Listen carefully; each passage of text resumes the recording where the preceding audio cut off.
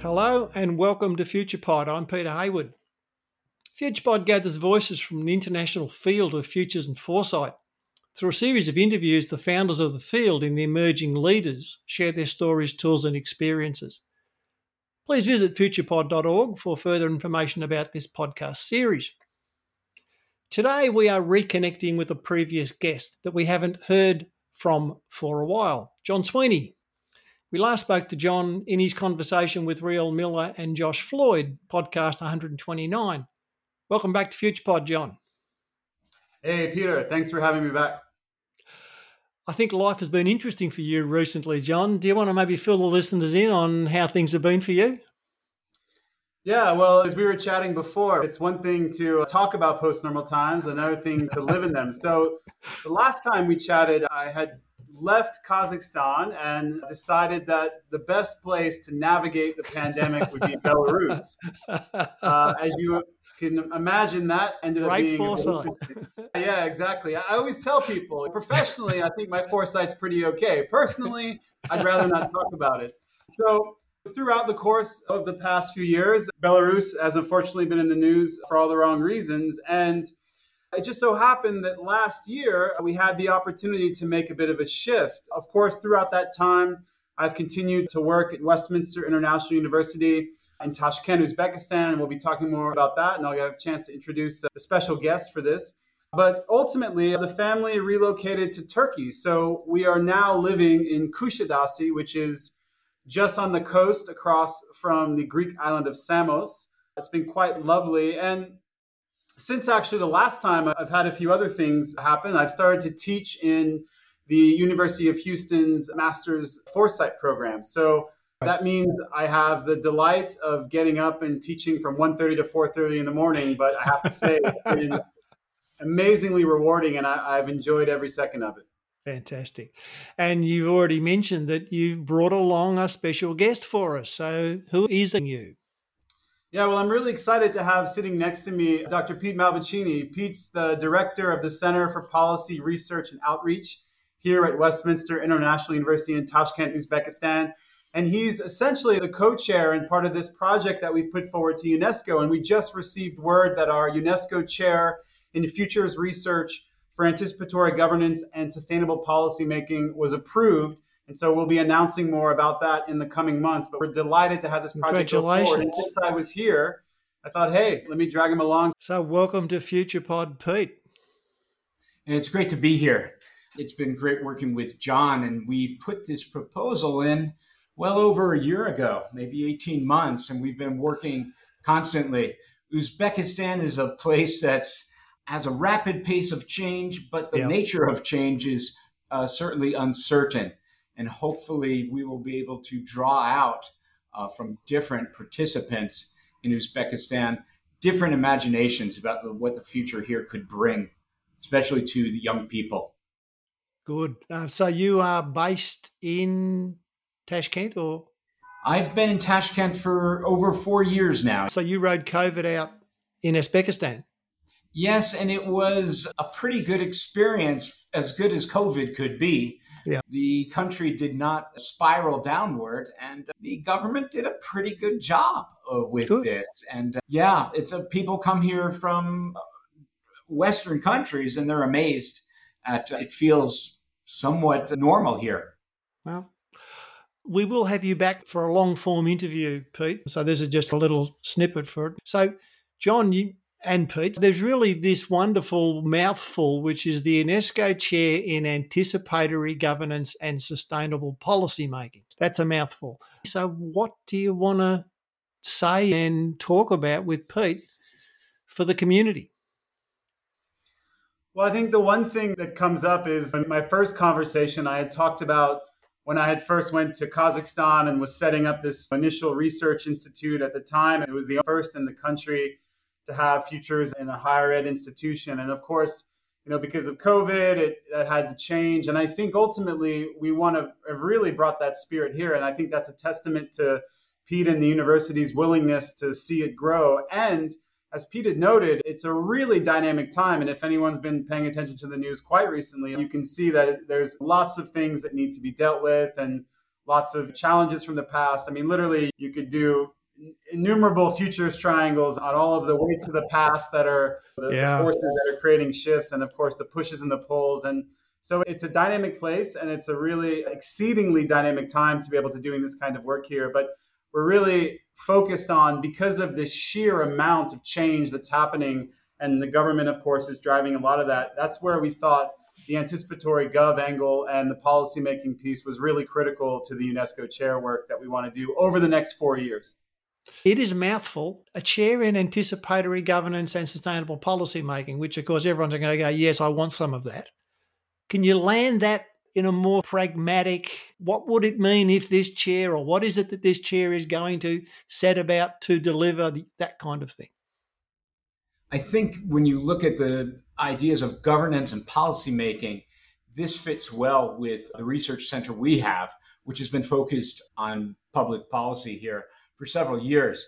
The opportunities for futures work are vast, but there's a realization here that there's a real demographic boom, and the youth population is so large. So that seems, if you're going to do anticipatory futures, you want to also address the future leaders, the future workers, the future people that make up the society here.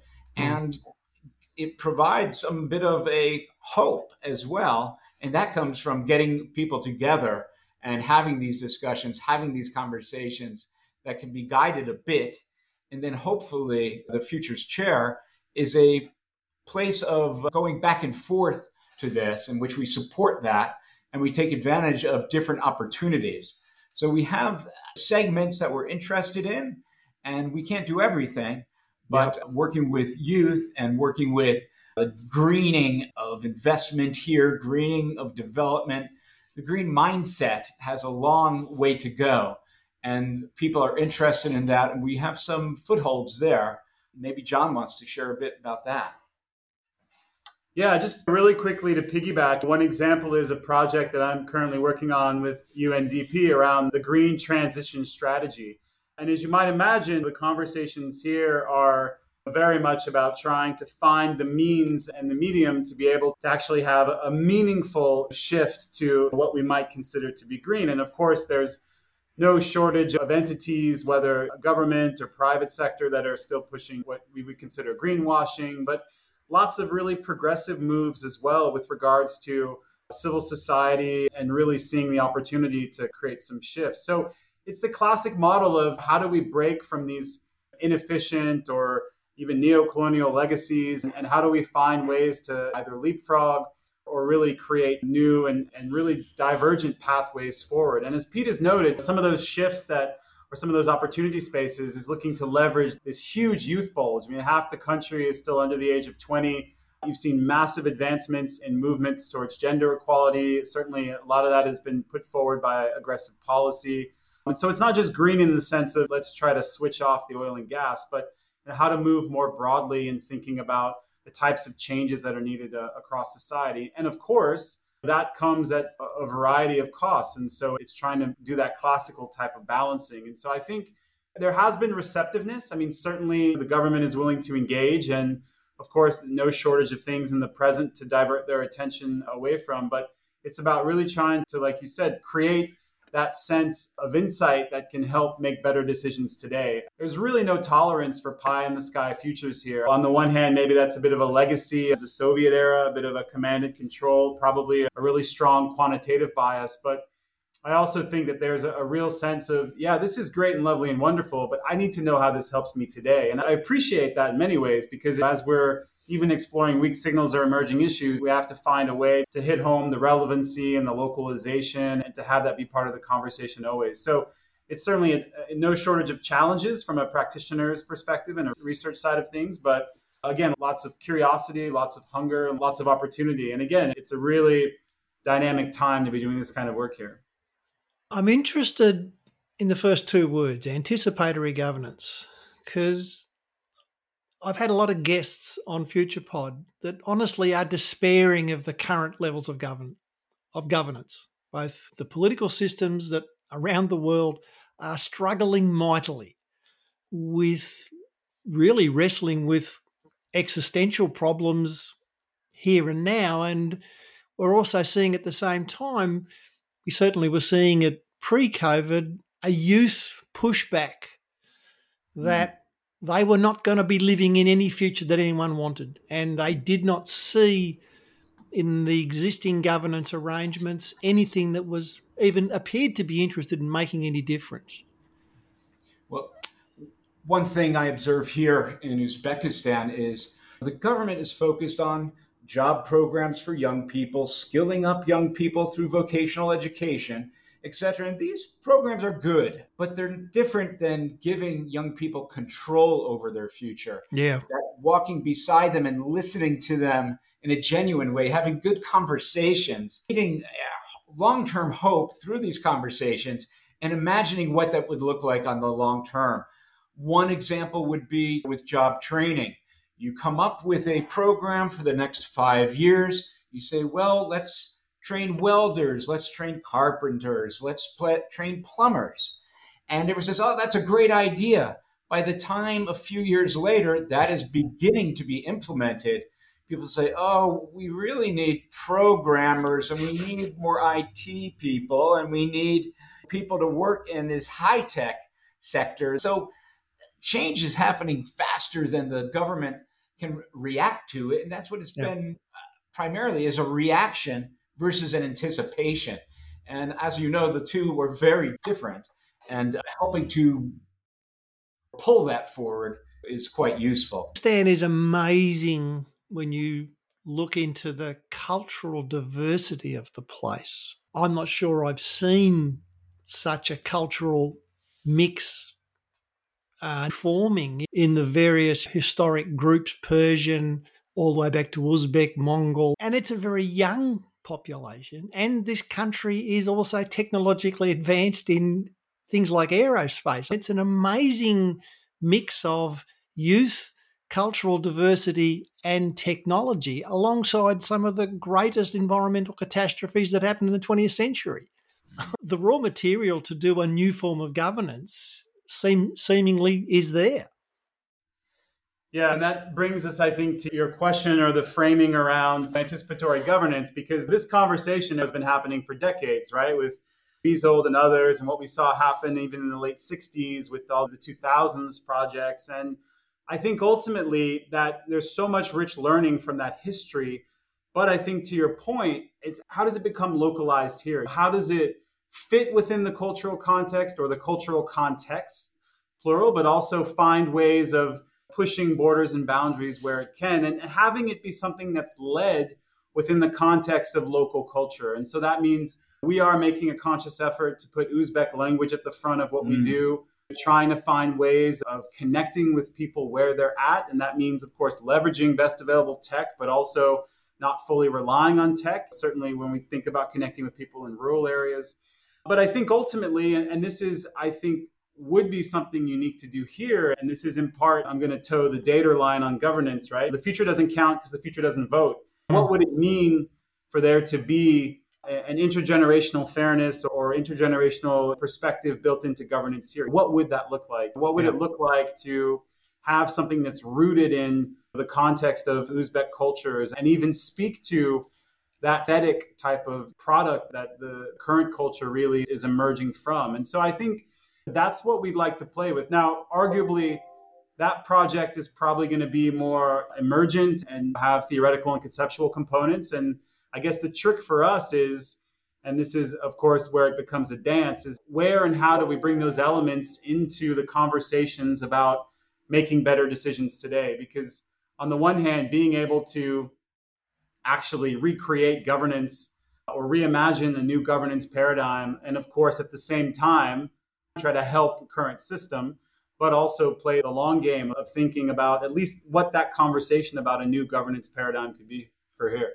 One thing you might think about is in Uzbekistan, at least 10 years ago, this conversation really wouldn't be happening. It wouldn't be possible. And part of the post-Soviet dynamic is rebuilding the voices of the people. For 70 years, essentially, there was cultural oppression in many ways, oppression of language, a desire for sameness, across these different ethnicities, etc., in the country, the artificial borders between countries in Central Asia. And as we're working, we just see this dynamic coming out. And there are senior leadership in the government here that are beginning to capture a vision. They lament on the lack of forward-looking civil servants. Now, that's not futures per se, but when you go into the bureaucracy, you don't go too many levels down in which you find people that are necessarily not thinking critically, but thinking, how do I please the levels above me? So this dynamic of a residual fear, perhaps, from the Soviet period is still being worked through. And the government feels it more in the private sector, who's been able to innovate and has the incentives to innovate more. So engaging this conversation in these different areas is really vital. And getting folks to anticipate, meaning looking over the horizon and beginning to see what is desirable, what is preferable, what is possible, and beginning to lay that out in different ways and talk about it, I think is very powerful here. Are we trying to avoid colonizing the indigenous approach to futures by overlaying on it something which effectively comes out of the Western futures canon? Yeah, we certainly have this mindfulness as practitioners and researchers. And I would say that the one thing that I think has really pointed towards the healthiness of the field has been this conversation around the origin and the aim and the purpose and what comes of certain methods. And I would say the literal explosion of different approaches that leverage specifically non-Western or non-Euro-American origin types of processes. So I think one of the things that is always critical is not just to feel like, well, here's John and Pete strolling in with their methods or their approaches toolbox, but what can we ultimately enable that could be hybridized or syncretic or make a significant contribution in the field because it can emerge. So we're on the lookout and have already identified some folks that we think could step in and scale up into the basics, but also bring some richness to the conversation. And there's no shortage, I think, of participatory futures approaches or other emergent methods that could really speak to that. So methods that emphasize story and narrative, methods that are able to not just deal with certain modalities of time that maybe are dominant in certain areas. I think that's what we ultimately want to find our way through, but it's, I think, a lot of wayfinding, right? I think it's this emergent type of action learning approach to be able to see what might work the best here and how might that be put forward, and even not necessarily by us. I agree with you fully. The notion of importing simply Western approaches is not going to work. One thing I think needs to be underscored is the importance of starting at the community level, starting with young people, storytelling, and using methods that really draw people out in terms of tools. Too much, I read case studies. It seems like we're knocking on the door of the elite, the academics, the people who are influential, so to speak, and that's important. But I think learning from the community, learning from the voices, and having then the leadership look at that as a model. Yeah. Too many times you go into government and say, oh, this is working great.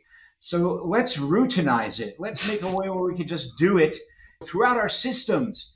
And for me, I think that can kill it, if you know what I'm saying. When it stops being more spontaneous and more driven by the energy and the emergence of what's going on.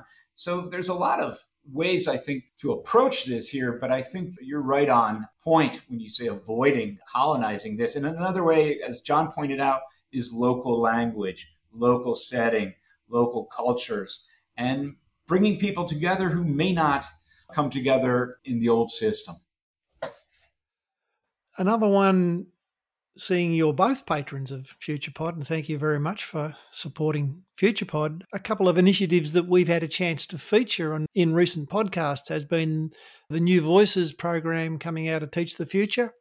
That's also done with the School of International Futures with the Next Generation series of practitioners. So we're starting to see the fields create structures and processes to really support people that don't necessarily require them to run off to a university to necessarily get these skills. Are you thinking of things along those lines with your chair?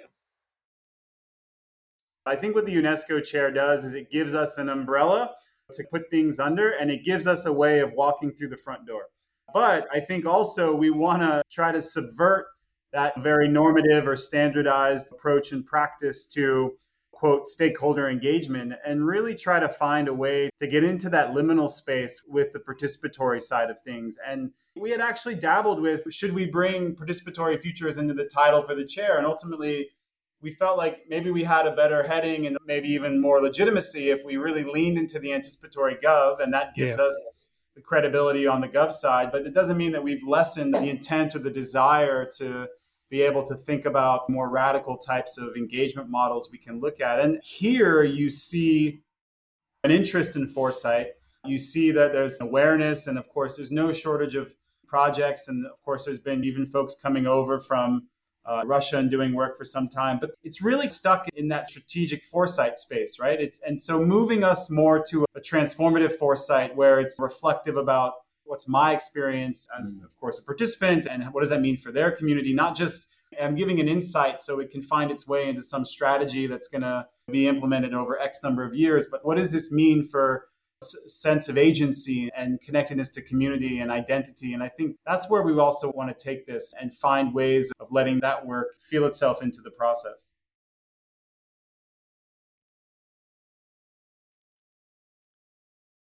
One thing I've been thinking about when it comes to anticipatory governance is that seems to be a high level way to title this. But when you look at it, it's really about democratic participation. As John's saying, is getting these stories told. Let people build this together and again, construct this future through these conversations. And I think there is a genuine intergenerational concern. The society of Uzbekistan and the families in particular are very closely knit. And there's great desire to sacrifice in order for children, grandchildren, etc., to have a better experience here. And I think that's a place where futures tools and futures approaches can really help realize some of these things. It's not a panacea for everything, but it can really dig in quite a bit. Something else we're into seriously at the Research Center is gender-based violence. And if you look at the cultures in Central Asia, this is something that is a challenge in many countries here. And we had a recent project looking directly at the experience in the workplace, but other people have also looked within government, within families, etc. And things permeate. But as people talk about it, as people share their stories, as people become more aware, I think this is beginning to change. So we're aware, but what are we going to construct if the practice of gender-based violence is reduced? It's not good enough. You have to build something else. So I believe that's where we're moving to in following through on this area of old cultures with people connected to tradition and wanting to retain or use their cultures to inform themselves and to inform how they create the future. And at the same time, we see around the world, particularly with the younger generations, wanting to transcend categories, wanting to transcend what's a marriage, what's a gender. And there is a paradox, you might even say a conflict coming up. How might that play out with the stuff you're talking about, Pete, particularly when you talk about violence, which again can be located in particular cultural traditions? And then we have this notion that a lot of younger people are saying, why do we think this way? Why do we act this way? Why do we have rules the way we have them? Yeah, I think jumping on this one of the things that has been profound learning for me and engaging with youth and having the chance to connect a bit here on the ground with some folks. And I will say that my sample size has been relegated to the university. So I'm definitely getting access to a privileged group that has pursued higher education and has had the ability to do so. And of course, knowledge and awareness of English. But I've also had some other engagements where we've had to do translation work. And of course, I've worked in Kazakhstan, Kyrgyzstan, and also been to Turkmenistan as well. And the one thing that has really hit me profoundly in Uzbekistan is that adaptability and the sheer speed with which you've seen these new things emerge within the cultural context and get taken up. So you, of course, see the trend here with the kind of emergence of the mega mall and the fast fashion, but you also see a proliferation of hijabi fashion. And so you find this synthesis emerge where at the university you can find young women studying and wearing hijab, and it's fully immersed within the context of contemporary globalized culture, but you also find that syncretic of local culture. And I think this question around identity and the embodiment of that is going to be something that is really the fork in the road. Is Uzbekistan going to find its way to something that is going to, be that syncretic amalgamation of all of these legacies? And already, I think some of the moves the government has made has pushed it in certain directions. So, for example, you'd be hard pressed to find a younger person who's pretty decent in Russian, because they said, look, we're doubling down on Uzbek language. And so older generations, of course, right, the legacy of the Soviet era. But already, I think there's been a pretty dramatic shift, maybe more so than some of its neighbors, to be able to really own that and to have that be front and center. And so Uzbek first, English second, Russian a distant third, I think, for younger generations. And I think that in and of itself points towards, and it's difficult to say now what this exactly will look like, but a real emergence of something that's uniquely Uzbek with regards to culture and identity, and really owning that. And I think that's been interesting to see because it is quite different, I think, from its neighbors. I think the dynamic here in terms of the culture isn't static, it is dynamic. And I think when it comes to some of these issues, say gender-based violence, I think what's been happening is people from the outside have been saying, rightfully so, that's bad, that's wrong, don't do it. But there's not as much cultural self-critique, which is going on, which I think is the prize. When you get to that level and people are beginning to do that, and that's where the youth, I think, are leading the way. If I might tell a little anecdote, John was talking about the increase of the wearing of hijabs, and that we're experiencing that in our university here too, just over the past 4 years. So things are changing that way. I was at a summer camp for a retreat about a month ago, and I spoke with a very articulate young woman, and she reminded me of a typical American youth. She had many tattoos all over, piercings all over. She was very articulate, very smart, and very kind. So of course, I didn't think anything of that. Then I said, well, what are your plans? Are you going to college next year? She was a senior in high school. Oh, she said, yes, of course, I'm going to university. Where will you be going? She said, oh, I'm going to Westminster University. And I didn't say anything per se, but my mind was going, wow, you will be a change maker. When you walk in the door of this university, you're going to be a beacon of what is to come. And I thought it was pretty cool. At the same time, I was hoping this would be a safe place for her as well in terms of her own expression. But pretty neat. So obviously it's early days for the chair. And as you said, John, you are going to be making announcements. But particularly from the community's perspective, what may be some things that people could start paying attention for? And also, are there any things coming up that interested people could reach out towards the chair? Yeah, absolutely. So I think we are going to start to have some movement coming up soon. So summer's going to dip down a bit, but I think ultimately we're looking to leverage some events. So I suppose we can let the cat out of the bag now. In early October, we are going to plan what will be the first Uzbekistan Future Summit. We're delighted that actually the impetus for this came from the Ministry of Education, and to have amazing partners like Erasmus Plus on. And we definitely want this to be something that is really a bit of a lightning rod event that can bring people in. We're going to, of course, invite some regional partners and colleagues as well, and try to have it be something that can bring people together. Because at the end of the day, I think we can leverage a lot of these tools. And of course, the online space has allowed us to do amazing things like even this conversation. But I think sharing air brings a lot of value in identifying these champions and finding these pathways forward. So we really are looking to have these events, and we're talking about a summer school for next year. We, of course, are looking to engage with faculty as much as possible. We just had a meeting last week with faculty about where we might be able to integrate. But I think on the public sector side and civil society, I think there's some listening that has to be done and thinking about where we might be able to engage. And a a lot of things here can move through development partners. Of course, there are local CSOs, NGOs, but I think it's about trying to find these events that can create an invitation to listen and, of course, create the space for things to emerge. I think if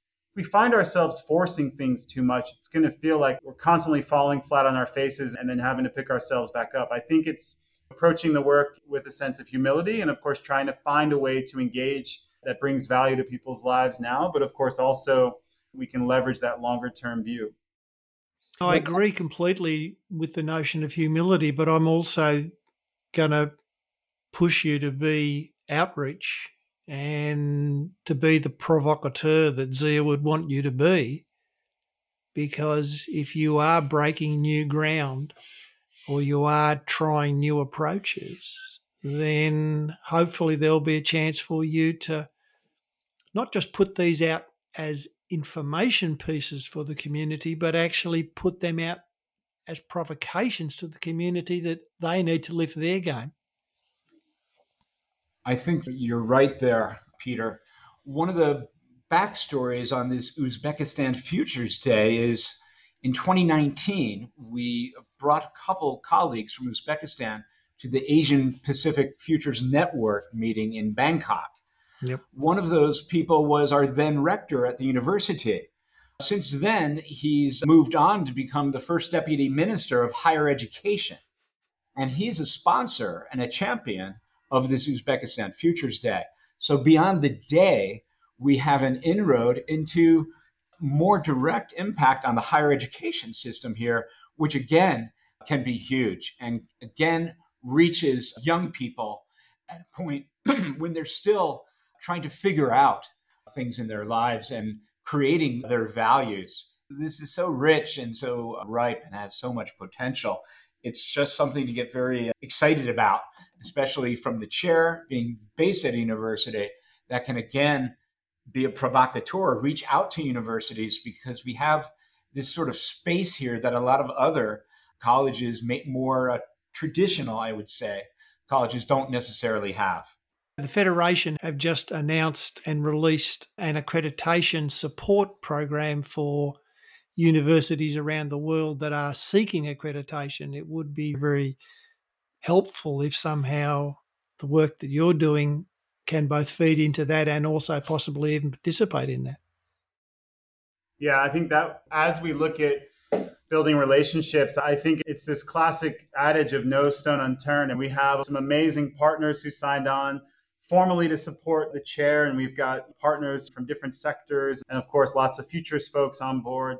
But I also think that we are looking to hold a space where it's the credibility of walking in the front door, but also let's meet around back and have a chat around the fire. And I think that's where it is about trying to hold that sort of in-between space. And when I think about myself as a practitioner, I'm constantly a guest. I'm a guest in another culture. And that gives me a lot of freedom and ability to say things that maybe wouldn't otherwise be said or maybe couldn't be said. And so I think as we are doing this wayfinding, I think it is about trying to toe those lines and think about where we step over those lines and what lines can be blurred. And of course, borders and boundaries can be pushed and nudged, but to do it in a way that is always about the creative, the critical coming together. And just as we were chatting before, this idea of the post-normal lens, I can imagine now that actually this generation has fully lived that world, seeing these dynamic changes and feeling these changes now, finding even ways of talking about that fruitfully here, I think is critical. And I just yesterday was out in Samarkand, which is this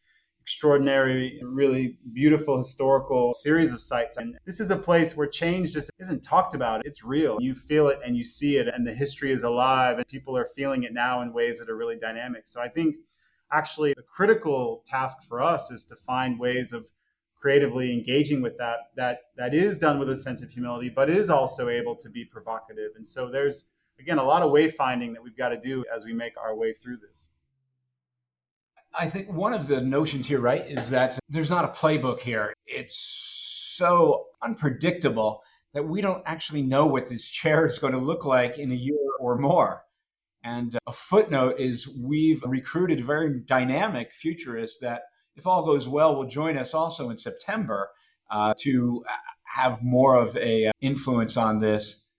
Another thing I thought of, and maybe I'm giving the interview already, was a couple of years, our staff at the research center just took off on a little retreat, and we started talking about what's our preferred future of policy research in Uzbekistan, knowing that right now we're trapped between the Soviet legacy of really censoring information and focus on pleasing people rather than significant critique, especially in the social sciences.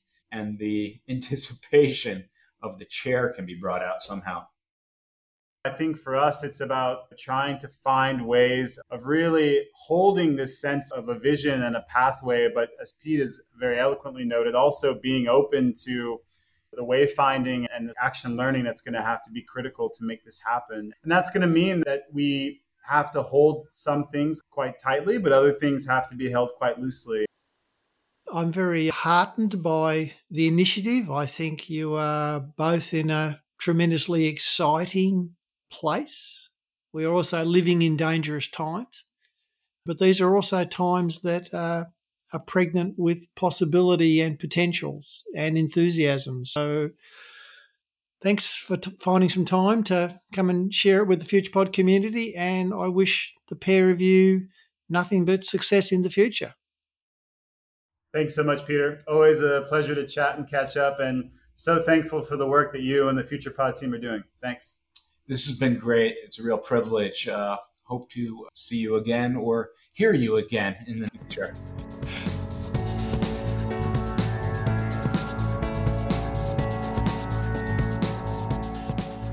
This has been another production from FuturePod. FuturePod is a not-for-profit venture. We exist through the generosity of our supporters. If you would like to support FuturePod, go to the Patreon link on our website. Thank you for listening. Remember to follow us on Instagram and Facebook. This is Peter Hayward saying goodbye for now.